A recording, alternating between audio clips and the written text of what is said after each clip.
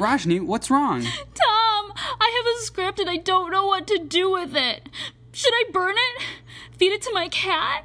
You need some writers group therapy.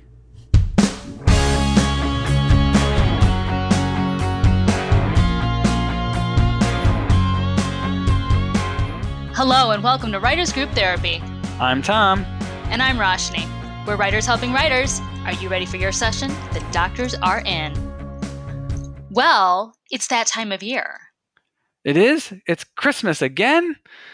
Well, No. Although you will be spending money because it's festival season and contest season all year round and fellowship season. So this is the time of year when you scramble like mad to get your work in, and then you wait for about 8 months, and then you forget you entered that contest, and then maybe they contact you or maybe they don't. But yes. I know you've been real busy working on some sitcoms and some other specs for some workshops or fellowships. Yep, I've been polishing up a couple of my features. Actually, I've got another fellowship that I need to apply to this week, and then doing some spec scripts like mad. And I actually read a really interesting thing. This might be jumping ahead in the topic a little bit, but they said when you submit a spec script, always have another spec in pocket, because if they call you, they want to know that you have other ones. If you say no, they will automatically disqualify you. Another script of the same show or a different show? The article wasn't very clear. I think they just want to know that you're constantly working on stuff. So, this is for fellowships. Obviously, if you're writing a spec for a certain show, they're not going to be like, hey, we're Two Broke Girls. And you're like, let me send you a spec for New Girl. And they're like, what? That wouldn't fly. But that's a completely different thing. So this is specifically for contests and fellowships. They just want to know that you're still working on specs and writing stuff. Now, did you do a spec for an existing show, or were you writing a spec, like an original spec pilot? For the one fellowship, which was the Nickelodeon one, they have a list of shows that they want you to write for. And they have 2 tracks. They have the general track and then they have the animated track. So you can pick something from those shows. And I picked a comedy with the hope that if there's any other fellowships coming up in the future, it's a current show, I can always just resubmit that script for the rest of this year. But there have been, like I just submitted to Sundance, they wanted an original. So it really just depends on the contest. Yeah, I haven't done many festivals or fellowships or contests for writing lately. I've been too busy with our various short films, just getting those out into the world. But I did write a couple specs for Castle it's like 4 or 5 years ago when that was still on TV, and I had a lot of fun writing those. Was one of my favorite shows, but they really didn't do much for me. I guess they were decent writing samples. I didn't place in any of the workshops or festivals or contests that I submitted it to. And now this is kind of the downside of writing all these specs is, well, what do you do after the show is canceled? Now you've got to go write something different. So my script about the murder with the musical Saw will never be seen. But I think that's part of what it is you don't write a spec for that for a workshop or festival or a fellowship ever thinking it's actually going to get made, right? Yeah, well, when you wrote those specs, though, was it just an exercise for yourself, or did you write them specifically for a contest or a fellowship? I wrote them for Warner Brothers, for the Warner Brothers fellowship. And they had a list of shows that were kind of acceptable. And it was always something about it had to be a show that was at least on the air for 2 seasons and was still on the air. That was kind of their rule for Warner Brothers. So, of course, if you write an episode, and we talked about this a little while ago about that's part of a serialized series that has an ongoing story, you're writing for a particular part or moment in time in the series, and that story is going to have a limited time span, a limited lifespan, because it's written to fit into a show somewhere. So the chances of it ever getting actually made by anybody are very, very slim. But it's supposed to show how you're able to adapt to the world and the characters and the flow and the structure of an existing show. So you're doing it for a reason, and that's to prove you can do it. Mm-hmm. It's actually really hard. I found writing a spec script was hard because not only did you really have to study the tone, study the characters, and especially like I picked Superstore. So there's like maybe 4 or 5 main characters, and then there's a lot of side characters kind of floating around. And as it's gone on, I think they're in season 3, some of those side characters are now having storylines of their own. And so you're trying to be true to the voice of all those characters, come up with your A, B, and C story, and it's got to be current enough that when you submit that project, it's not something that they're like, oh, this could never happen because these characters are way beyond this point. Right. Well, most of the festivals or fellowships I submitted to always said you could put a cover page on that said like previously on, so you could kind of set the location of the spec you wrote within the timeline of the series, so it made sense. And then I did try it when I was writing the castle specs. I did try to I don't want to say gloss over certain time-related aspects to try to genericize it. Like you could easily change a few scenes and put it somewhere else in the timeline if you needed to, if it got used. Because like the murder mystery could be done anytime. That's the procedural part of the show.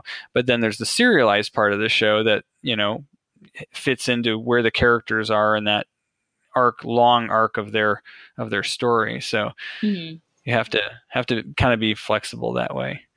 Yeah. But was it worth it? I guess my big question is, has any of your entries into the festivals or fellowships been worth it? Well, that's kind of a premature question because I'm just starting for this year. So, okay. A lot of the deadlines are early in the year, like January, February, March. And then I think the earliest fellowship I applied for, which is CAPE, which is a Asian Pacific American in entertainment, that one I believe starts sometime in the summer. So they should be announcing fairly soon, sometime in the spring when the, who made it in there. But a lot of it is hurry up and wait because you don't even hear these deadlines until the submission window is open. They're like, oh yeah, the submission window is open now. And you're like, what? So with the fellowships and stuff, I think it would be worth it. I met a lovely gal. She actually came and spoke at our writers group, and she had done the Universal Writing Fellowship for a year, and she learned a lot. And she had done Project Involve previous to that. So I think if you get in them, they're useful as far as honing your skills, making contacts, things like that. I've seen some emails recently from some people who I guess won or like were selected for some of the fellowships, and it's kind of a marketing thing for the fellowship. They're putting out what this fellowship meant to this person, what it did for them as far as their skills, their writing, their career, if they met people. So they're trying to show you how great it can be. But then again, they don't tell you about the 700 people who blew $50. Yeah. But there's a difference though too. I know exactly what emails you're talking about, and those are